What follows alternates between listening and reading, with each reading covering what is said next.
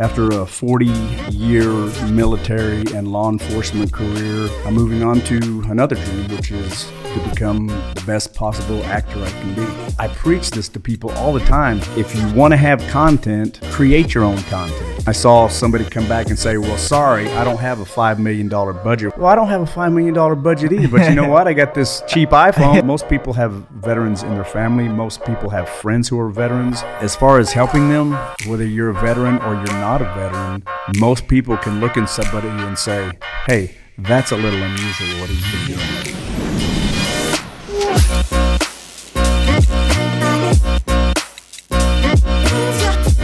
All right, what is going on, everybody? Welcome back to Be Frank Podcast, episode 25.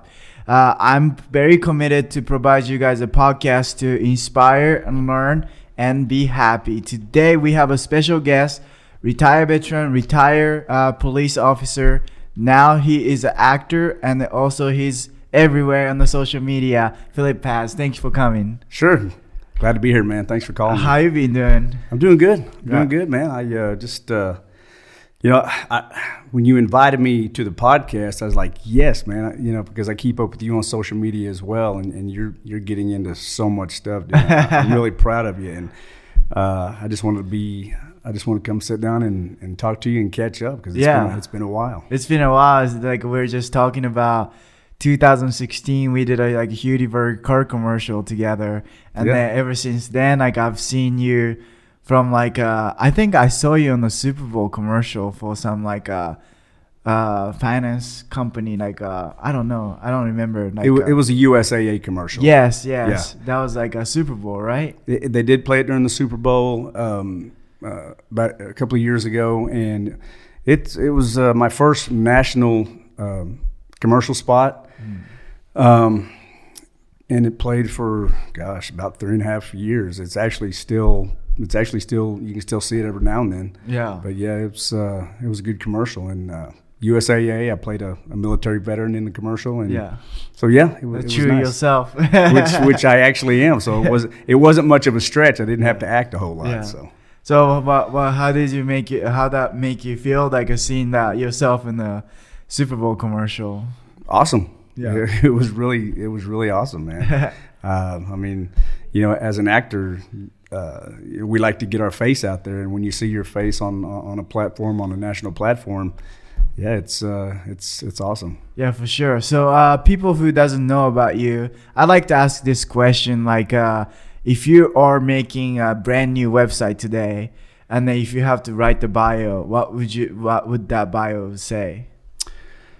Oh gosh, something to the effect of, after a 40-year military and law enforcement career, which I'm very proud of, which is a very distinguished career that, again, I'm very proud of. I served in the United States Air Force for 24 years in the reserves. I got to travel the world to see a lot of things. And then also as an Oklahoma City police officer, I did that for just shy of 30 years.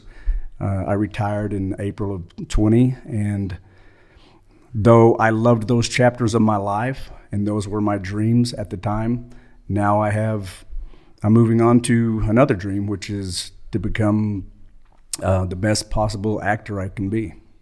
So what made you decide, what made you wanting to become an actor? Well, it's kind of a funny story. I have a son. He lives in Los Angeles, and he's in the film industry business. And he's more into the editing and photography and videography. Behind the camera stuff. Yes. Yeah. Well, he came home on vacation once, and he had a new camera. I'll never forget this. It was a Cameron 7D. And this was in 2011. I'm sorry. Yeah. Was it 2011? Yeah, 2011. He came home for a vacation. He said, "Hey, Dad, I got this new camera. I want to try it out. He said, can you and Mom come out and let me take some photos?" So, all right, we went outside, kind of doing some yard work, and he's taking pictures, testing out his new camera. He said, "Hey, let me test out the video." So he sets the video up on the camera, and he points it at me. He says, "Say something." I said, "Well, what do you want me to say?" He said, "I don't care. Just say anything. I'm just testing it out." I said, "Well, hang on a second." Let me go in the house, and I wrote this 5-minute monologue about a veteran, a combat veteran who has some issues. So I came back out, and I did this little monologue, and he's looking at the video later, and he says, that's not half bad. You might think about taking some acting lessons. I said, really? Never thought about acting before. Yeah. So I'm like, taking an acting lesson, huh? So a few months later, for Christmas, he bought me some acting classes at the Actor Factory down in Norman, Oklahoma. Got you. So my first class was on January 3rd, 2012. I don't know why I remember that date, but that's when it was. And the class was audition for film and television. No, I'm sorry. On-camera technique for film and something like that. And I took my first class, and I got in front of that camera and said a few lines, and ever since then, man, I was hooked. I said, this is what I want to do. I want to be an actor. So that's how I got into it. Was that was that like what made you make you hook? Like, is that something like you can act, visualize, and then it's on the camera, seeing yourself on a TV? Like, what got you hooked? It's funny because I'm one of those guys who I don't have model looks. I'm not tall. I don't have a great body. I don't have any of that. But and I don't especially like to watch myself on camera, but just the challenge of learning lines and then standing up and putting the right face on or looking the right direction or interacting with another actor or actress, that just, man, it just intrigues me. And think of the funnest thing that you like to do, and that's it for me. I'm going back and forth doing this acting, and and a director will tell you, okay, now in this scene here, I want to see you have a little more passion or a little more feeling, and I even want to see you cry, whatever. Yeah. But that is a challenge to me. I say, okay, accepted. I'm going to do that. And I get butterflies just thinking about it, and especially when I'm actually doing it. Okay, here's what I want for this scene, Phil. Well, I get the butterflies going, okay, man, I'm going to show you what I can do. And it's just a blast. I just have a lot of fun doing it. I was always curious, I'm always being a behind the camera kind of person. Recently, I started doing YouTube and all that kind of stuff, trying to be more in front of the camera. And I always say I have a radio face or whatever. But also, it's funny because you're saying your son had a 7D camera for the first camera, because that was my first professional camera I got for myself. Really? Because of after I did an internship for the whole summer for my first year of college for going to film school.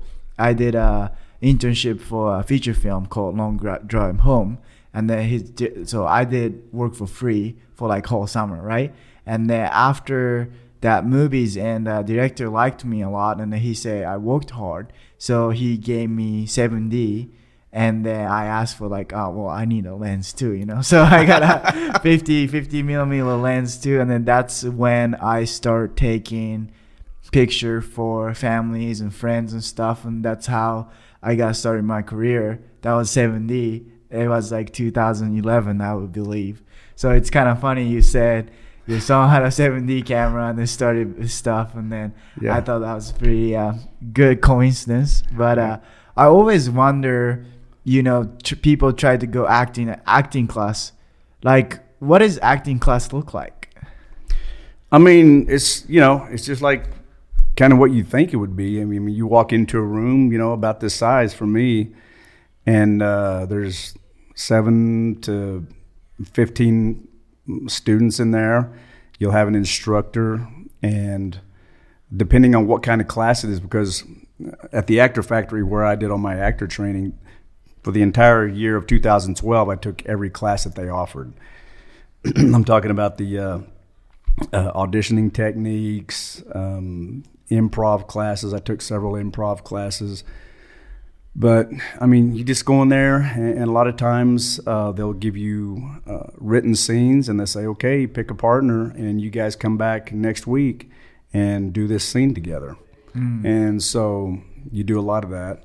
And of course, the improv classes, similar to that, except you don't really have any prepared written scenes. They'll say, okay, 4 people, set the chairs up. Say you're in a car, and you're the mom, you're the dad, you're the kids, and you're going to Disneyland, but somebody has to use the restroom really bad, and go, and and you just play it off the top of your head. Yeah.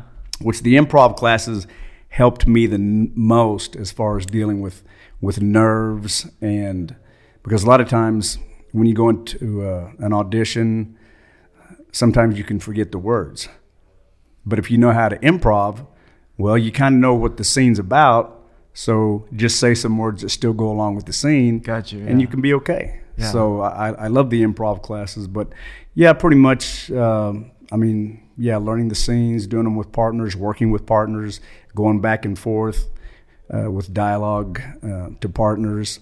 That's a lot of it. Yeah, did you ever have you seem like a very natural to me on the camera, like every time I met you, you're a confidence guy.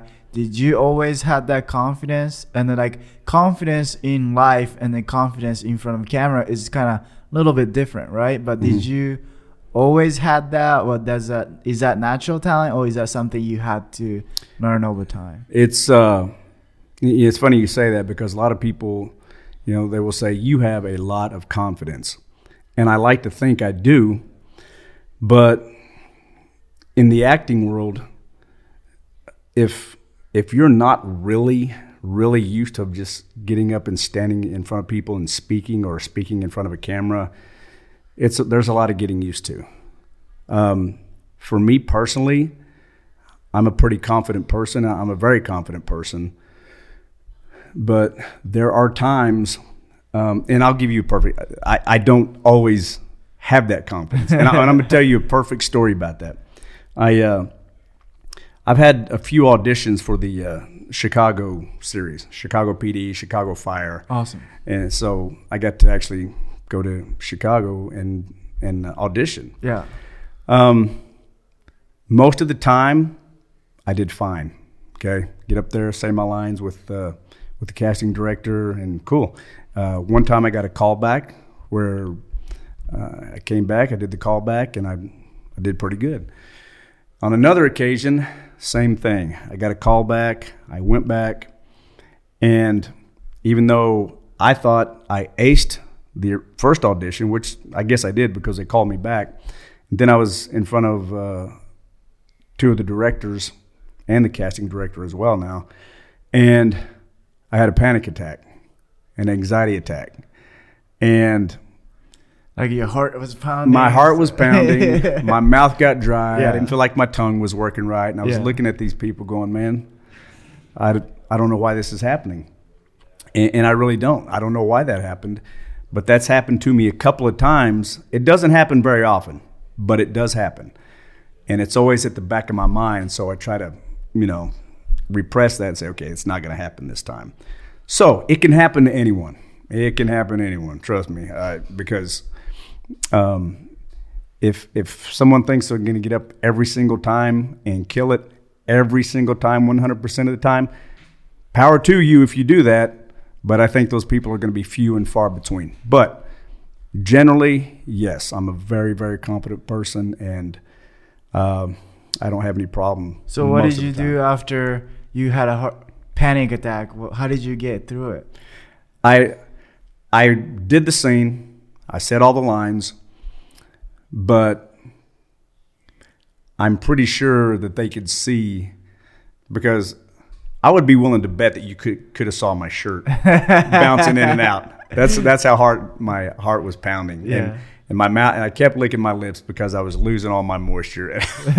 It was something else, but it happens. It happens, man. It happens. But you got the part? I did not get the part. Oh, you didn't? No, I did not get the part. I thought you did. No, and one of the directors, I know they could tell because he said, all right, hang on. Let's do it again. We're just two people talking here. Let's do the scene again. And so I knew they could tell. Yeah. And but it happens, man. Yeah. It happens. Normally I'm very confident, but that can happen to anyone. Yeah, sometimes. Yeah, for sure. And then I'm curious because, like, you know, you've been on, like, big sets, like, you know, like, since from, like, you know, a long time ago, like a local commercial, and then, like, you're working on the Chicago PD and then national stuff and the bigger stuff. And a lot of actors and then talents from, I guess, especially from Oklahoma, right?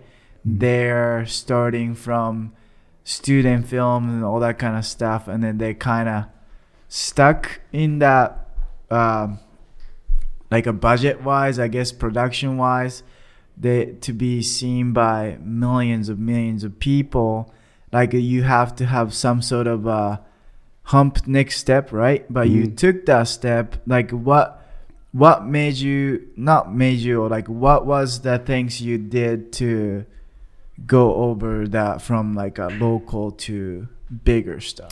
Yeah, you're right, because, you know, once I got started into acting, I did a lot of local indie productions, just like the commercial we did. You know, I did a lot of local commercials, smaller indie productions.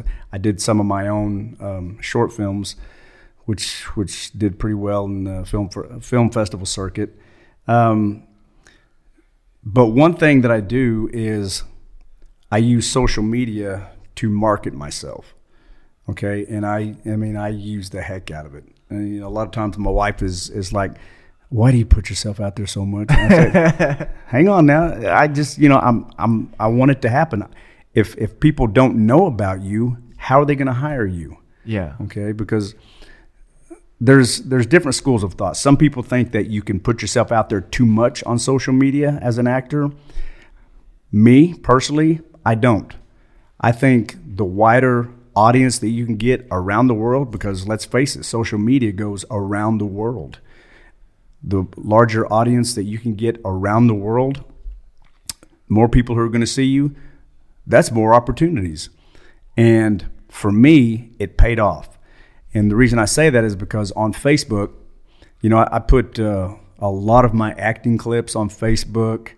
I also do, you know, I'm a cover singer, so I put a lot of my songs on Facebook. And there's a group that I'm a member of on Facebook called Veterans in Film and Television, and which is based out of Los Angeles. But of course, you know, it's the internet, so anyone who's a veteran can join, who's in the business. Well, someone put out a notice for this national commercial for the USAA, and it was going to be a big commercial. Yeah. They said, if you want to audition for this, send your information to this email. Well, I sent my information and a demo reel to this email, and the production company that was making the commercial, they got a hold of me.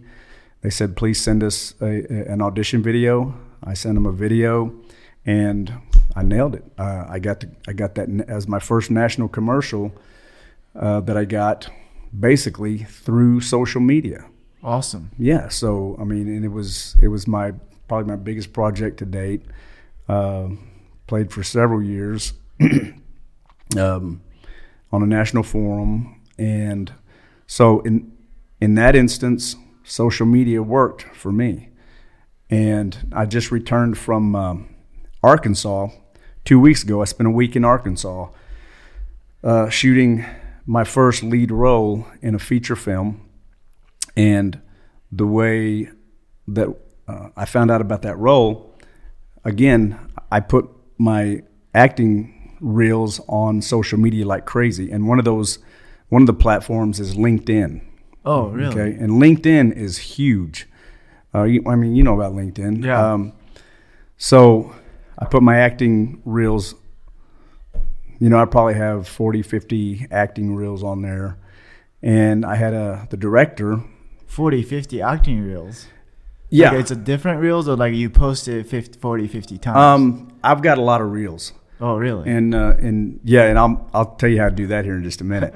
But anyway, this director who was making this film in Arkansas, he was seeing my stuff. Yeah. And he sent me an email through LinkedIn. He said, "Hey, I'm so and so. We're making this project. Wondering if you'd be interested in reading for this role that I have." Yeah. And he sent me the script. He said, "Can you please take the script, several of the parts for this character, put them together, and make it into a monologue?" So I said, "Sure." So I did that, and it was about a 4-minute monologue, and I sent it to him. He says, "That's pretty good. And he gave me some direction. Can you do it this way this time?" So I did it, sent it back to him. He said, "Yeah, we'd like to offer you a contract to do this, to be this lead in this film." And I was like, "Sure." That's awesome. So again, social media got that gig for me. And you asked me about, how many reels do I put out? I've got a lot of reels. And the thing about it is, one school of thought is, if people are seeing you all the time, they're not going to pay money to go see you in the movies. Well, I disagree. I think if they get to know you already and you tell people, "Hey, I'm going to be in this film," I think they're going to rally and go see that. That's just me. Yeah. There's different ways to look at it, but that's how I look at it. So what I do is, in this day and age that we live in, think about in the 60s or 70s what it took to do a film, a screen test or whatever, or make a movie. You had to have all this gigantic equipment, cables, lighting, people. You basically had to have a company to set that up so you could film somebody, say words on a camera. Yeah. But now, what do we have? We got phones too. We got iPhones. We got iPhones that have better technology than any production company had up to the for sure. early 90s. Yeah. Okay, so I can make an acting scene with my iPhone with awesome sound. It looks good. You can edit it on your iPhone. Yeah. And send it off around to the other side of the globe in 5 minutes. Yeah. So I take advantage of that. So I set it up. Okay, today I want to play a military contractor who is telling my men we're fixing to go after al-Zarqawi or whatever. And I'm telling these guys what we're fixing to go do, blah, blah, blah. Set it up, put a helicopter background on it, and hook it up. And that's an acting. That's part of my acting. So you do reels. So most of actors, my understanding was they have a film, they acted on it, they get the footage, cut the reels. But what sounds like what you're doing is you make reel to make reels? Yes. That's awesome. Yes. Now, the projects that I do have, there are some of those projects where from my some of the indie movies I've had and made, I do cut those in as well. Yeah. Because I have a commercial reel, which also includes the Chevrolet commercial we did way back in the day. I have a commercial reel. But yes, if you're an established actor who works regularly in big budget shows and you have those reels available to you, hey, power to you. But if you're Joe Blow like me, who hasn't been in that many things yet and doesn't have access to be able to cut those things together, use that technology you have in your back pocket and make your own. Yeah. And that's what I used when I sent my audition in for the USAA commercial. And this last project I worked on in Arkansas, I used my iPhone. That is fucking awesome. It is, man. And I preach this to people all the time, because you see people a lot of times on social media going back and forth. Look, if you want to have content, create your own content. And I saw somebody come back and say, well, sorry, I don't have a $5 million budget where I can just put all these things. Well, I don't have a $5 million budget either, but you know what? I got this cheap iPhone, and I got this this cordless mic that I can Bluetooth to my iPhone, and I have this room with a backdrop, and I've got a couple of little cheap lights. I can do that, and so that's what I do. And again, different takes on it from everybody you ask, but that's how I do it. Yeah, and it's working for me. I love that. It's like almost like you're creating your own destiny. Also, like kind of like a fake it till make it, right? But like also like you kind of act it as if you already have that movie budget, so a lot of people perceive you have a lot of movie stuff. And then, I mean, honestly, like you are making it. I mean, you're in the Super Bowl stuff, you're national stuff, and like you are more than most people. But I think it's so inspiring to me. Like a lot of people say, yeah, they don't have this and stuff. I mean, whenever I was trying to do a podcast and stuff, in the first time, all the things I was thinking about, it's like, well, I don't have a microphone for the podcast, and then like, well, I have this white background, but I need to like put like a sound forms and all that kind of stuff. And I was just telling myself an excuse. I'm like, well, I'm just gonna start with I had if you go back to watch my first episode, I had a Blue Yeti, like a cheap like microphone and all that kind of stuff. And then I just started it, and then people liked it, and then I enjoyed this process of talking to people and then sharing people's story. And then, I just started it. And then you can build it up to now you might have like iPhone to do it, the cheap lights and something like that. But either you will have more bigger show every time. Also, you can like get better camera over time. So it doesn't have to be like they have to have $5 million essentially. Exactly. Yeah. And I'll give another example of what I'm talking about. In 2018, okay, well, let me start over. I like to sing. Okay, I love to sing. People are always saying, you need to get a band together, go on tour, go do this, go do that. Well, you know what? I don't really want to do that because I have a job, I have a family, I have this, I have that. As technology started to evolve, in the app store on my iPhone, there's an app for almost everything. There's an app for that. In this date and time, there's an app for almost everything. So I was looking through the app store one day. Well, there was a little cheap karaoke type app. Okay, it's called Smule. And I said, let me download this just to see what the heck it's all about. So I downloaded it. This was in 2018. So, and it's pretty cool. You just, you pick a song. It's got thousands of songs. You pick a song and it plays the words for you on the screen. And, you have your earphones in and you listen and it plays the music and you look at the words. So, and as you're singing the words, it's also recording you. Oh, nice. Okay? Yeah. So it's recording your face. And so I was driving home from work one time. I pulled into my driveway at the house. I'm sitting in my police car. I'm in uniform. This was July 2018, I think. And I sang the song Easy by Lionel Richie. Okay? So I posted it, just messing around. And in the next few days, I got 8 million views. Oh, damn. Yeah.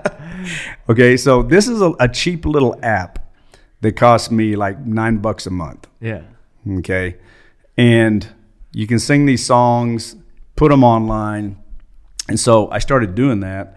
And I actually created a little page for me to sing on Facebook. And now I have about 570,000 followers.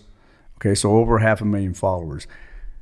Again, this dude who lives in the middle of Oklahoma, who's never had a band, who's never, toured, who, I put these cover songs up on the internet, on Facebook, and I've got 500,000 followers. And so that's awesome. people just they need to take advantage of the technology, and a lot of people do. You see it on TikTok or there's a lot of viral videos. People just get on there and do it. Yeah. And so that's what I try to tell people in the acting industry. If you want to get your face out there, if you want to get some content, make it. And you don't need millions of dollars. You can do it for the price of what's in your back pocket. Yeah. And so just be very, very creative. Yeah. Like if I want to go out and like The Punisher is one of my favorite series on Netflix, John Bernthal. And some of his monologues in the show are awesome. So I've done some Punisher monologues and put them on there and get a lot of response. And people enjoy them, and you're showing off what you can do. And I don't even consider myself that good. I'm just at best a mediocre actor. Hey, but you know what? There's a demand for mediocre actors. No, I think you're pretty good and awesome. I mean, like I think a lot of. I mean, I love to hear it. I love like what you're doing. I'm like, you think about it, you have idea, you just do it, right? Like no wait for it. And then I totally agree about if you're acting and then being television, or if you're trying to be an influencer or something like that. Those people, I don't think there is like too much content it's too much for me. I mean, honestly, from like not right now, like I'm trying to do YouTube things, but whenever I was just doing the camera stuff, directing, producing commercial stuff, most likely how I cast it was the people I know, because it's easier for me to reach out and the easier for me to like know the expectation of the actors and what they can do and then what kind of voice, what kind of look they have. So it's like easy. So what I go through is I just like think about project is here. Okay, who will be best? And then like I work in the advertising industry, so I preach this to people. If I say elephant, what animal are you thinking about? It's probably not penguins, probably elephant, right? So if I see you on my Facebook feed all the time, if I'm thinking about hiring, veteran or like cop or something like that for my commercial, that's exactly what happened to me whenever I was doing that YouTuber commercial. It's like, well, it'll be perfect. And then like reach out to you, that kind of stuff. Even like I reach out to Magnum, like, hey, I need him, Right. So I think it's just pays off, and a lot of people being shy away from it. And that I do have that same dilemma now, is that I've been posting my YouTube stuff and all that kind of stuff all the time to people. Mm-hmm. Maybe people will get tired of it. But if they get tired of it, that's not for them. Right. So I can just maybe find somebody who are interested in my stuff. So as long as I know I'm creating a valuable content, then maybe I can post as much as I want. I don't know. That's kind of how you look at it, or maybe how... No, that's exactly how I look at it. Yeah. Exactly. I don't think you can post too much content, because if somebody doesn't want to look at it, they just swipe up, right? Yeah. So I put reel after reel after reel, and what do you think about TikTok? I had an account. But with this stuff that has been reported about, possible spying going on, and it's kind of scaring me. So I went ahead and deleted my account. But if that was the only game in town, it might be different. I don't know, but it's not. I mean, you got Facebook and Twitter and Instagram. So yeah, I deleted mine until they get this all figured out. So are you following the new things happening in the Congress and the TikTok? I've heard that they're trying to ban it, and to pass laws to ban it. Yeah. I've just been kind of hearing that. I haven't been paying a whole lot of attention to it. But, and mostly because my wife's like, you need to, because she's scared of, and rightly so, of TikTok or somebody through TikTok hacking our phone or computer, or maybe getting into our financial stuff, whatever. And I'm like, okay, cool.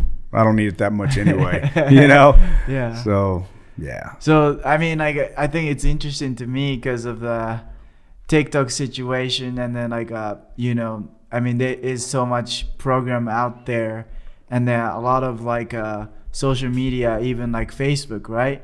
You put your phone numbers and the emails and all that kind of stuff. But TikTok, same thing, and maybe TikTok is doing a little bit more, but like it's like, but a lot of people put all the credit card information on different websites and stuff. So right, I was just like, well, you're if you have a smartphone, you probably everybody have that information. Yeah. So like I'm just like, and then like also like I'm just like, I don't know why that whenever I'm hearing those like Congress people talking about how TikTok, and they don't really understand how that TikTok is doing stuff, or like they don't even understand social media, I guess. Right. Yeah. So I'm just curious that, like, what other people are thinking about. It's all over the news, Yeah. And you're right, man. It's, I think every big tech organization is doing it.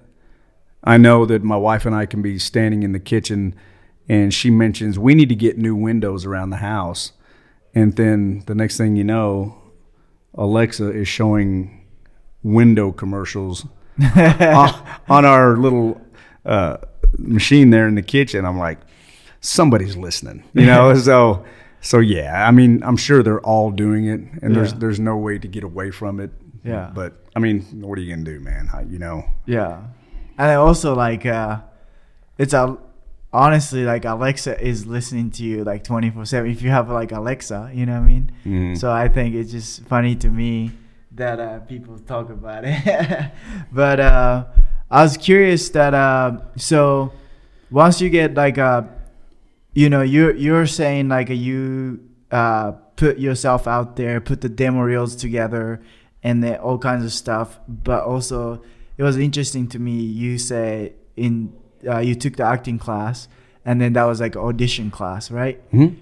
What would you say that like most take away from your audition class, or like throughout like you've been doing this more than 10 years, decade, right? Mm-hmm. So what was the things you wish you knew when you started to, as far as audition goes? I wish it took me a long time to learn how to relax and be natural, because my acting teacher, Chris Freihofer, who runs the Actor Factory, he called me out on this a couple of times when he would give us scenes, we would come back, we would do the scenes or the monologues, and he said, you need to relax and stop acting. And I didn't get that for the longest time. Well, this is acting class. We're actors. But he said, relax and stop. You're acting, stop acting. And what he meant was you got to relax. And like if I'm sitting here speaking with you, I mean, we're just talking. Yeah. Okay. And there's a difference between that and if I'm sitting here and I'm kind of, sitting upright and I'm like, Yosuke, how is your podcast? There's a difference. You need to relax and just let the conversation flow. It took me the longest time to learn how to do that. Yeah. And I wish that I'd known that a long time ago. How did you overcome that from natural? Because you have to like memorize your script, right? Mm-hmm. And then you have to act natural to speaking like a normal, right? What was the things? Did you practice it, or like it was like a mental? Oh, I got it now. Like, was that practice over time? Like, how did you learn it? Essentially, yeah, it's it took me a while, and I'll tell you how I solved that. I actually still work on it. You know, it's something that's always, even now, today, I'll be doing auditions, and I'll do a video audition. My wife's helping me. She'll be my reader. And she'll say, hang on, stop, relax. I go, oh, man, okay, all right. Sorry about that. And so it's still an ongoing struggle just to relax. So, but one thing that I do, and a lot of people can do this, because there's ways to train, because you can't go to acting classes all the time, because number one, it costs money. You know, maybe some people can, but I'm not rich. But it costs money, and it's only ever so often. You might go every Tuesday for 6 weeks. So acting classes are not that often. So what can somebody do? Just like if you like to train, if you like to work out, you can buy your own workout equipment.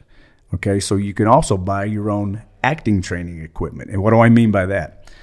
So if you have a smart TV, these days almost everybody does, and you can stream Netflix, Prime Video, Paramount Plus, Disney, whatever. You have all these shows that you have access to. So here's what I do.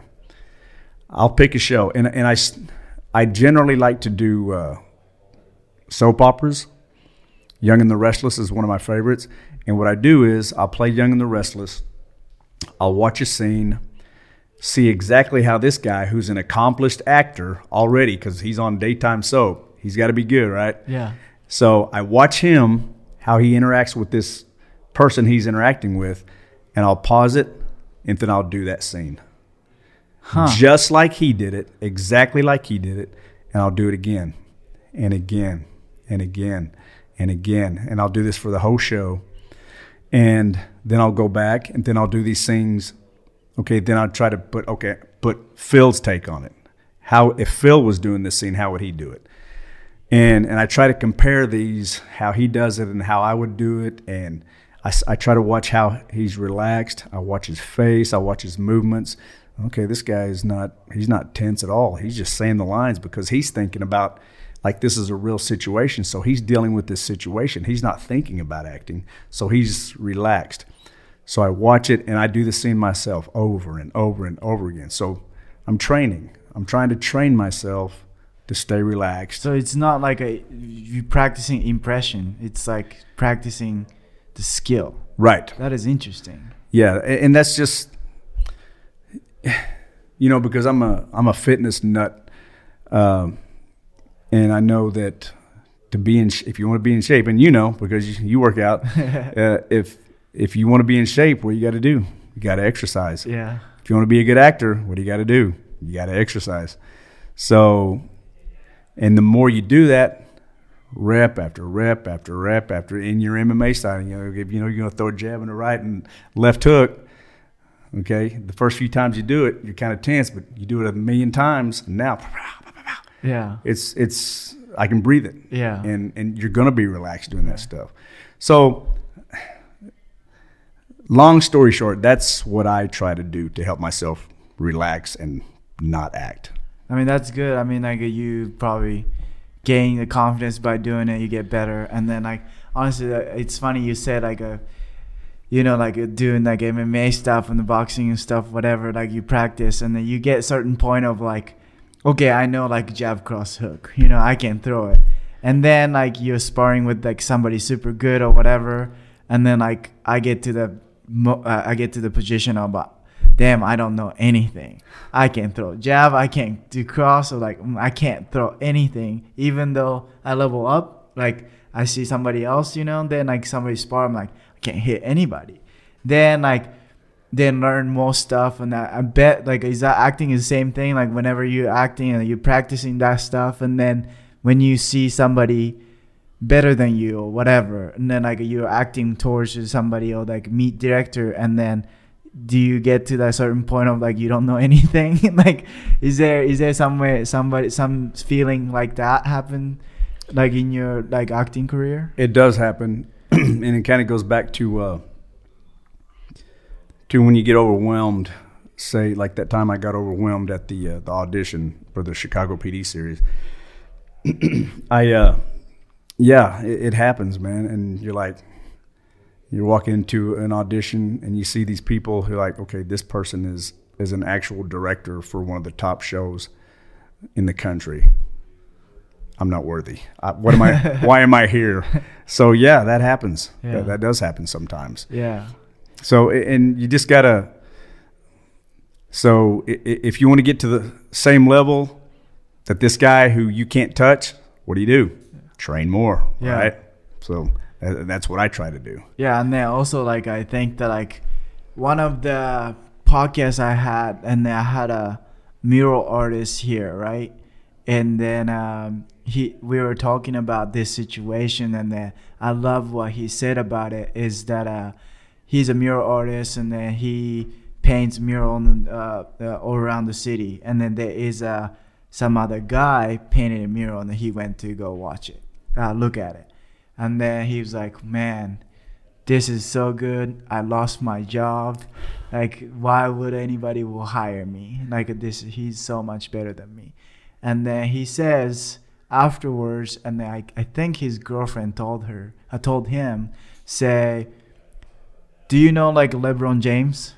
Right? He's like, yeah, and then he played basketball. Do you think he's better than you? Like, yeah, of course he's better than me. He's a basketball player. I don't even play basketball. So you don't compare to him to yourself. Right? So like what she said was that her point was, you're comparing to somebody who are better than you to yourself because you think of yourself in the same league than them. So you're a lot closer than you think you are to that person. So you should be proud of where you are so you can get to that position, because you will never be LeBron James, but you can beat that mural artist someday. So I thought that was beautiful things. Like, so like whenever you're thinking about Chicago PD, that great actor or whatever, you're comparing to yourself now. I don't even compare to that guy because I don't act, Right. So maybe you should like be proud of like whatever like you're doing, because you're in that room with that somebody. That's a good achievement, and someday, like you'll be better than him or whatever. Yeah. I thought that was cool things. that makes total sense. I mean, this last project that I worked on, like, I played a lead, my first lead in a feature film, and there was a girl named Annie Sullivan. She's out of Los Angeles, and she came to play one of the lead parts, and we did scenes together back and forth. And gosh, she was so good, man. And I was just like, I feel kind of like I don't really rate going back and forth with her, because she was so good, so smooth. She's really pretty, and you could tell she's been acting for a while. She I think she went to college to on a acting something. But she was really good, and but and that's just the way you feel, man. It's just, if you're a person who is a perfectionist and who always strives to be better, it's good to think that way. Yeah. Because if you get to the point where you say, I'm the best one there is, okay, then you're headed for a fall. Yeah. Then you're headed for a fall. Yeah, if you're the best in the room, then you're probably in the wrong place.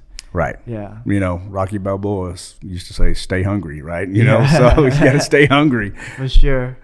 Yeah, so, you are also a retired military member. Thank you for your service. Thank you. And then I was curious that what was made you decide to go into military? And then a lot of young guys I train with is thinking about going to military. Like, do you have any advice to those people who are going to the military? I do. My dad was a lifer in the Air Force. So I was born into a military family. We traveled around the world, with my dad, going to different parts of the world. And so a lot of our social life was spent around other military members and their families, spent a lot of time on military installations. When I was a little kid, if you were walking around on a military base and, they have retreat, which is, the lowering of the flag at the end of the day and the playing of retreat, you would stop and you put your hand over your heart. The military members, I'd watch them salute. And that's something that is that's a ceremony that happens every single day on military bases around the world. So I saw that, and at a very young age, I was proud of that. And my dad would take me to his work sometimes, and we would see the planes taking off and landing, and just the military guys coming and going and in their starch uniforms. I used to love to watch my dad and put his uniform on, just look so awesome, you know. And I knew from a very young age I was going to join the military. So as soon as I got out of high school, I went right from high school right into the Air Force. And I spent 24 years. I got to travel the world and see a lot of awesome stuff. I wouldn't trade it for anything. So if somebody were to ask me, should I go into the military? By all means, yes. Because if your opportunities are limited on the outside, join the military, because there are so many opportunities and jobs and chances to travel and see the world and get to see how most of the other world lives compared to America. And, you know, all the countries that I went to, I saw firsthand how the USA is head and shoulders above every other country when it comes to almost everything. And I knew that it gave me a deeper appreciation for, you know, what we have here, for our liberties, for our freedoms. And do we have some flaws and some pimples? Yeah, the prettiest people you have got some blemishes. Okay, same way with our country. We got some things we need to work on, but it's by far the best in the world. But I would recommend it to anybody to give them an awesome perspective on life, as well as enabling them to learn a trade that they can carry over for the rest of their lives if they want to when they get out. And my dad was in the Air Force. I had uncles who were in the Army. My brother was a Marine. I love the military, and now I help veterans as often as I can. I've helped a lot of guys get their VA benefits. I work as much as I can to bring attention to the tragedy of veteran suicide. I made a short film called 22 about that very subject, which did very well in the film festival circuit. I'm just very passionate about the military, helping veterans, and doing everything I can to make the world aware of the problems that some veterans have to face. But yes, to answer your question, I would recommend highly for any young man to go into the military. Awesome. Yeah. So there are those who doesn't know about like 22, right? Mm-hmm. Like what is the 22 means to you? The 22, on the average in the United States, 22 military veterans on average will take their own life, commit suicide. When you hear that number, that's kind of I know to me and maybe some others, but the number 22 is kind of a sacred number, because that represents, military members who take their own lives due to whatever their issues are, their demons, whatever word you want to use, but whatever is affecting them to drive them to that point. And that's too many, man. That's too many veterans who are taking their own lives. And it's one of my passions to bring attention and awareness to that, and to do everything I can to help as many veterans as I can. And that's just one of my things. So how that what would you say to those veterans going through that? There's a lot of things that could be said, but because even I've got some issues myself, and I would highly encourage these guys, and I do all the time, to go and get help. The VA's got a lot of resources that you can take advantage of. Go to the VA, go to mental health, and speak with a counselor. Go to the groups and talk to your brothers and sisters who are having the same concerns, and talk to them. Talk to anybody. And also, I would tell family members of veterans, or people who have good friends who are veterans, or people who work with veterans, if you see something, say something. Because a lot of times, before a veteran will take the ultimate way out, there'll be some signs. And people can look for those, because they do a lot of things, basically crying out for help, whether it be drinking too much, engaging in risky behavior, giving away their possessions, just anything that makes you look at somebody and go, that's kind of unusual. Go talk to them. Go talk to your family member. Go talk to your friend. Hey, what's going on? You want to talk to me? Can I give you a ride down to the VA? Why don't you go talk to mental health? Okay, just say something. Say anything. Because a lot of times they want someone to say something to them, but they won't ask for help. Yeah. Some do, because the VA is there's a big push now to get that information out there. So yeah, I mean, if you feel like a veteran that is having some issues, say something, because I would almost guarantee you they would appreciate it. Yeah. It's like 22 a day, right?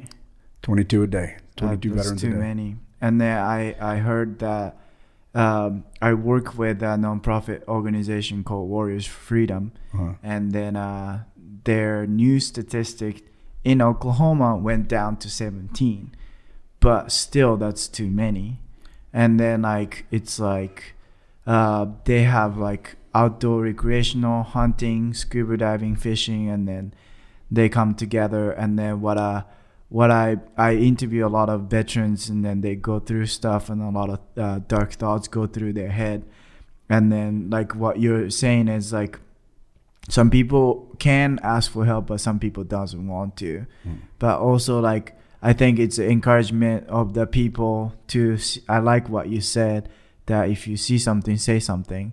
And then like, I think if somebody invite somebody to go to those kind of group or BA together or whatever, I think that most likely they say yes. They might say like, oh, I don't want to do it, but what the hell, like I'll go with you kind of stuff. But it's probably means more to them, to those kind of stuff. And then I think that I didn't go to military, but I there's something I understood being around with those guys is that they have a special camaraderie to their brothers and sisters that outsiders don't understand.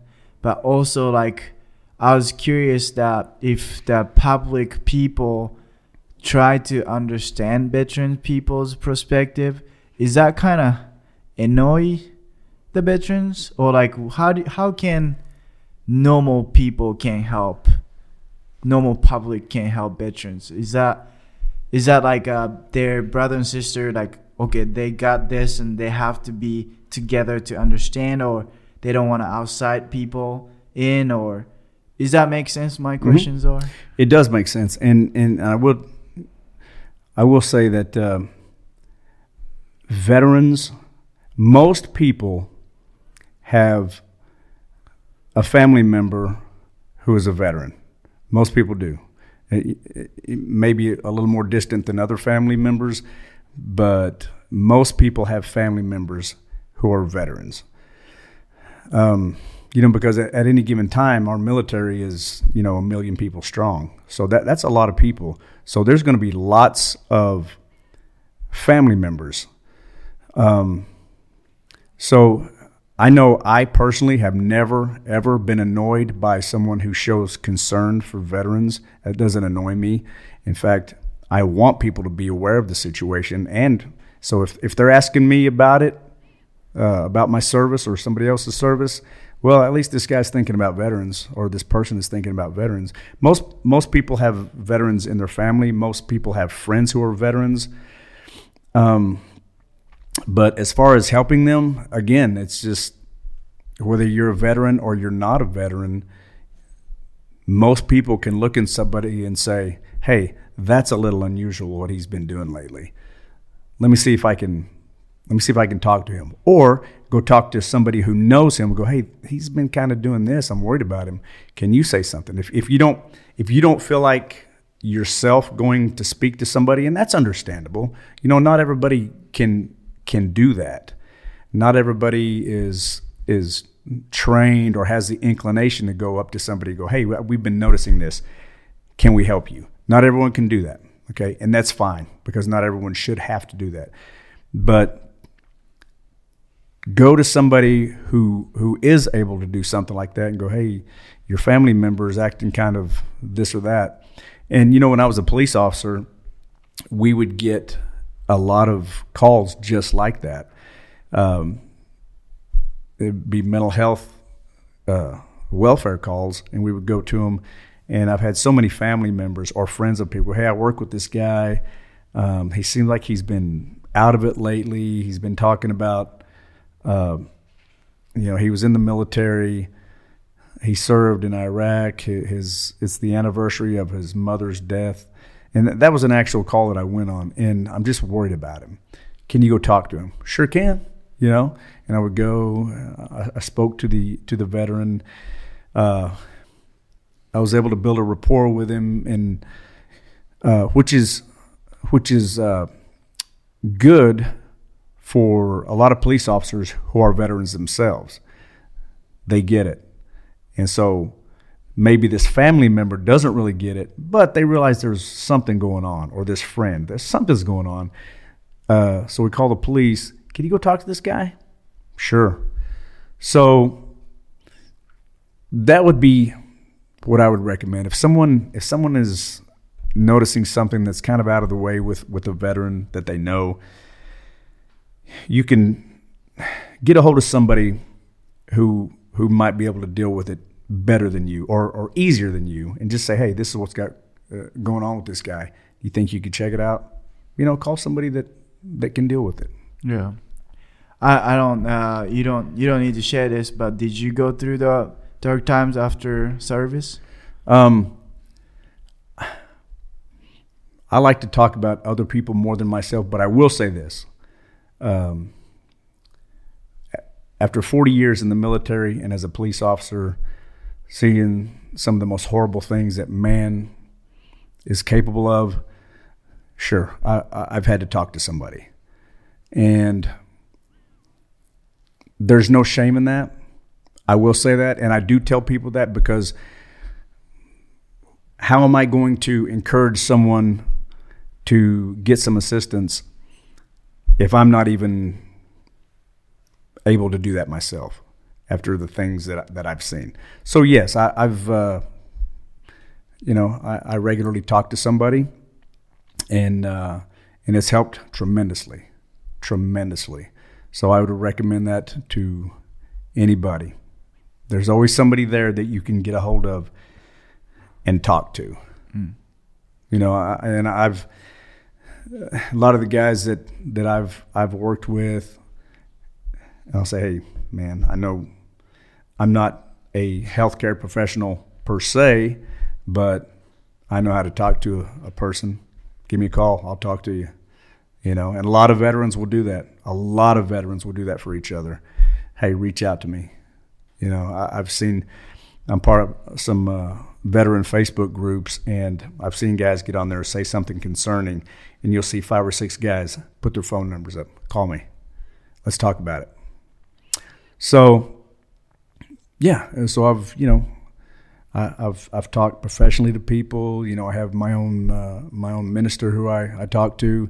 I got some buddies I'll call up and say, hey, let's go have some lunch, man. I want to bounce some things off of you. Yeah. And they get it. they get it. Yeah, I think that is awesome. I mean, thanks for sharing. And also, like, a lot of people who, like, veteran or not veteran, like, some people are going through stuff. Obviously, people can see it and then feel it. And then most people say, hey, if you need anything, reach out, kind of stuff. And then a lot of people doesn't reach out. But if you just actually, like what you're saying that, hey, let's go lunch this day, this time, and then they most likely say yes, rather than reach out whenever you want to, like if you do open kind of suggestion, people doesn't really take advantage of it. But I think it's nothing like a military veteran scale, but I've seen my friends kind of going through hard times. And then I've been doing more is like, hey, what are you doing tonight? Let's go gym, Right. Let's, hey, Thursday, 1:00, be here. Let's have lunch. And then it's like a yes or no answer.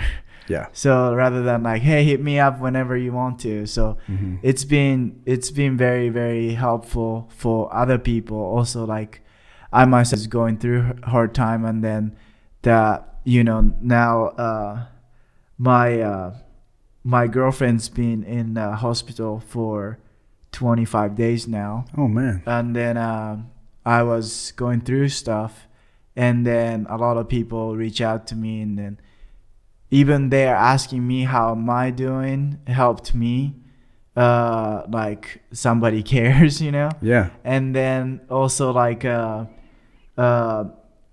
posted like a GoFundMe campaign 2 days ago, and then I'm so grateful that so many people have been generous to contribute the donations for her and her families and all that kind of stuff. Yeah. And then I've been seeing like a lot of people still want to help, and then most people want to help each other people, and then like like people thinks that sometimes I kind of get to the mindset of people sucks in general, but like it's like I've been humble and I've been grateful for a lot of people's kindness and caring and then love, and then I think that's what kind of life is about, to help each other stuff. And then hopefully that people who are listening to your story and then listening to what you went through, and also like what military veterans and all that kind of stuff, and then doing this podcast and sharing these kind of stuff,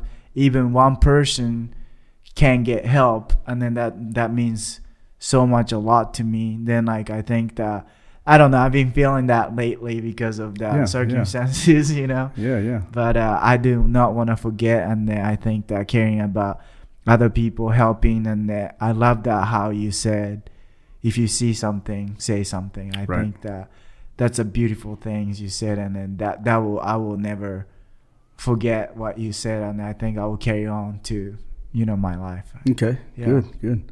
But I just wanted to ask this too. You went to military service and then police officer career. What was the biggest takeaway you learned from those careers?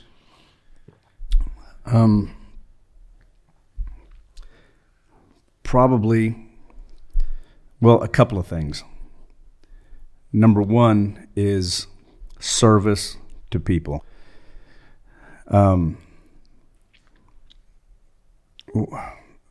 All I've ever wanted to do is help people and be of service. The military and being a police officer allowed me to do that for 40 years, man. So many opportunities to help people. So I got to do that. And I would encourage everyone, it sounds cliche and corny, but, just help people, man. Just be a brother. I mean, just help people. And that's, to me, that's what the military and being a police officer stood for. The second takeaway is prepare. Okay? Train. And if you're going to do something, you have to decide you're going to do it, and not just sit on your butt and hope it happens. Okay, if you want to be a member of the military, you're going to have to live your life right, stay out of trouble, so you can sign your name on the dotted line. Otherwise, they're not going to want you if you're getting into trouble all the time. So spend your formative years going through high school and college, get your education, prepare, go into the military, and then what do you do when you join the military? You prepare by going to basic training, and then you go to your technical schools and any other schools that you have. You have to prepare your body and your mind to be able to handle the physical and the sometimes very hard mental aspect. So you have to prepare that way. And then you go to do your job, and being in the military is constant training. You have to keep your body and your mind trained up physically and mentally, and prepare, train. Same way in the police department. You got to keep your record clean. You got to go through a 6 or 8 month academy, and a lot of physicality. You got to be in shape, and then when you graduate the academy, then you go to a training program for several months, and you have to prepare. You have to take tests during that time. You have to keep your body in shape, because just because you're out of the academy now you're on the streets, you got to stay in shape. Yeah. Okay. And so even then, later you're studying for your sergeant's test. You're preparing. You're training, or you're going to. I was on the SWAT team for 25 years. So if you want to go into the SWAT team, you have to really prepare. You have to be in fantastic shape. You have to have your shooting down, and the only way you can do that is to train. And so when I retired, or when I got ready to become an actor, I went down and I took every class that the Actor Factory had to offer for the first year. I was training. I was preparing my mind constantly. So that's the second takeaway, is if you decide you're going to do something, you have to train and you have to prepare, and then you execute. It's not the other way around. Okay, a lot of people just want to be able to, hey, I'm just going to execute. Well, you didn't prepare. Yeah. You didn't train. You didn't get ready. If you'd have walked into your first MMA fight and you never trained, what would have happened? You get killed. Exactly. So that's my biggest takeaway. You have to train, prepare, and that's until the day you die, as far as I'm concerned. Yeah, for sure. From my way of thinking. Yeah. But that's kind of my take on it. Man, I love that. It's just like something I learned the other day. It's kind of same concept. You saying prepare, train, and execute. People try to do what you love or whatever. So like most people go for what you love, and then we have to love this what I'm doing, right? But that guy I was listening to, that he was saying like, first thing you have to learn, and then what you learn you can launch it, then you love what you launched. So like it's like a 3-step of like do what you love kind of deal. So I think that I love how you say you have to prepare and do it and then execute. I think it's just a lot of people shy away from putting the tough time, Mm-hmm. And I was curious, like, like military and then police officer, like I've been around with, interview and all that kind of stuff. They do like to talk shit, right? So whenever you are doing acting stuff, like during police officer, you're still doing police officer stuff. Do they like make fun of you? They'll talk shit about you doing acting and stuff? Oh yeah. Let's see, what did I hear? I was called Hollywood. I got called Marlon Brando. I got called Denzel Washington. No, that's kind of a stretch, but but yeah, they just mess with me, and or I would say something. Like if I was to stand up and give a briefing, there'd be guys out there going, "Are you serious or are you acting?" Because we don't know. And then I'm like, "Well, that shows what a good actor I am, right?" But yeah, man, if you can't be around a group of guys and girls like that without catching a lot of shit. Yeah. So how did you deal with it? It's just like a brush it off, or Yeah. yeah, Just brush it off, laugh it off, give it right back to them. yeah. So yeah. Yeah, I was curious, like, like some people just stop it because of that happens. But anyway, so I do end these podcasts with the 2 segments, asking the same question to every guest. Okay. So I think I don't consider as an expert or anything, but I think I'm capable of giving advice to myself 5 years ago. That's the kind of approach I'm taking. So I'm curious, what were you doing in 2018, and then what advice you will give yourself 5 years ago? So what were you doing in 2018? Yeah, 2018. I was still a police officer. I had just been acting part-time for a few years. Still raising my family. Of course, all my kids are grown now. Well, they were pretty much grown in 2018, but I mean, the only advice I would give myself is what advice I give everybody, is like we just talked about. If you're going to pursue this acting thing, keep preparing, keep practicing, keep going out to your man cave and playing Young and the Restless and doing those scenes over and over again. Just keep doing what you're doing.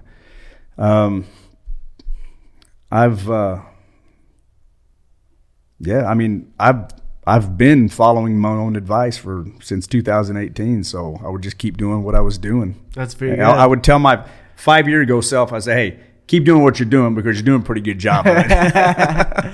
That's the best feeling you have, Yeah. It's good. What about how do you see yourself in 5 years? In 5 years, I hope to have a lot of more leads in projects and acting and film projects, more national commercials, because I just signed with a new agent out of Tulsa, Christina Jenkins, with Real Talent Studios, and she's been giving me some pretty good auditions, and I hope we kill it. I plan on killing it for the next 5 years, at least. Yeah, I was curious, like, would you recommend to have talent agent, or like can you do it by yourself? You can do it by yourself, but as just a lone actor, you don't really have the access to all the casting notices that come out. Because, for example, I'm on some websites. How many agents do you have? I just have one. Okay. Yeah, I just have one agent.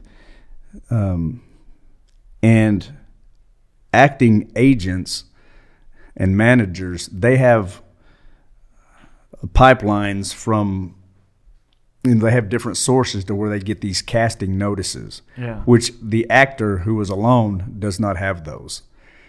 And you can't, as a casting director, you can sign up to these websites and where casting directors send these notices out to agents.